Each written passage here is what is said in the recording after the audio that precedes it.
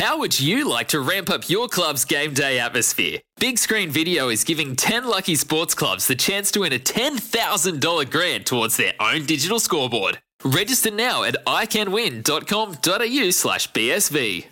Yes, welcome back, and we've got Search and Enjoy coming up a little later. Benny, who you got? What do you got for us this week? We're going to Florence in Italy this week. That's a bit. That's a little bit. You happy with that? You happy with that? I got a good story on Florence. Yeah, we went there. Yeah, it's my happy place for a reason. When one season ends, gentlemen, another one openeth. I don't know if that's a word. Openeth, open, conformeth. I don't know. Expectations, pressures are abundant. Like sitting next to Shakespeare. Yes, I know. Yeah. Broncos, down faded badly. I mean, young team, they're going to be a year older. The next year, you expect them to improve, just the nature of the players. But the outside noise is going to bring a lot of pressure. That's the concern. The talk around Kevy, talk around Benny Eichen, all those things.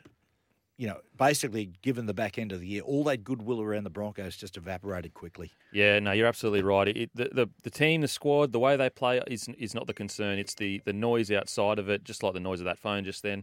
Sorry. I'm sorry. You want to do what? It's Jason Momel. Hey, listen.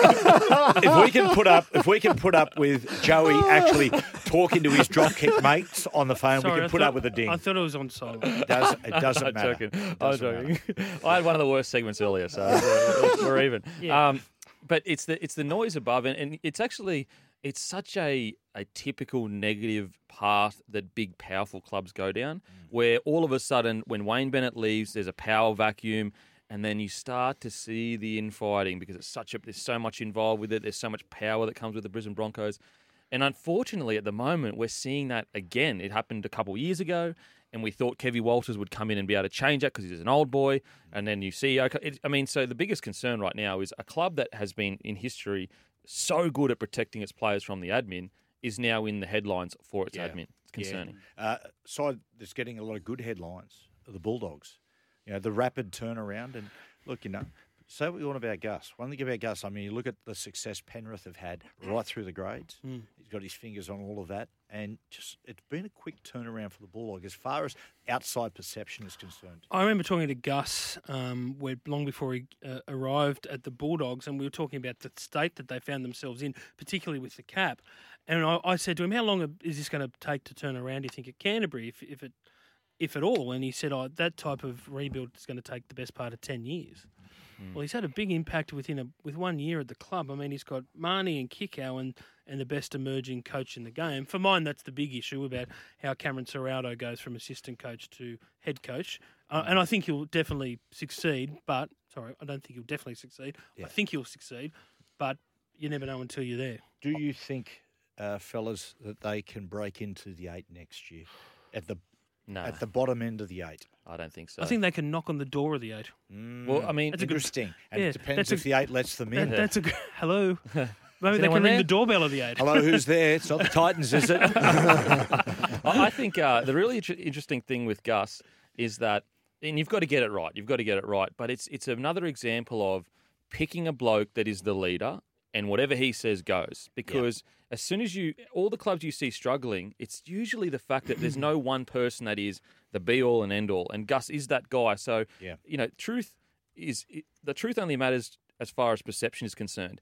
And it's perceived that the Bulldogs are on the up. Yep. They came, 12th this year? Yes. So, in reality, that's okay, but it's not like you could look at better than people thought. For sure. You're not wrong. But they did do a lot of recruitment, and you look at their side, you could have made an argument they could have been fighting for the 8 this year.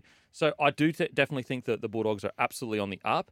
The biggest, I guess, question is that the 7 role, even though I thought Kyle Flanagan was very solid, it seems like Gus probably wants someone else there. Yep. And hence, so I wonder how that happens. Sullivan is saying agitating to the Dragons that he wants out to go to the Dogs.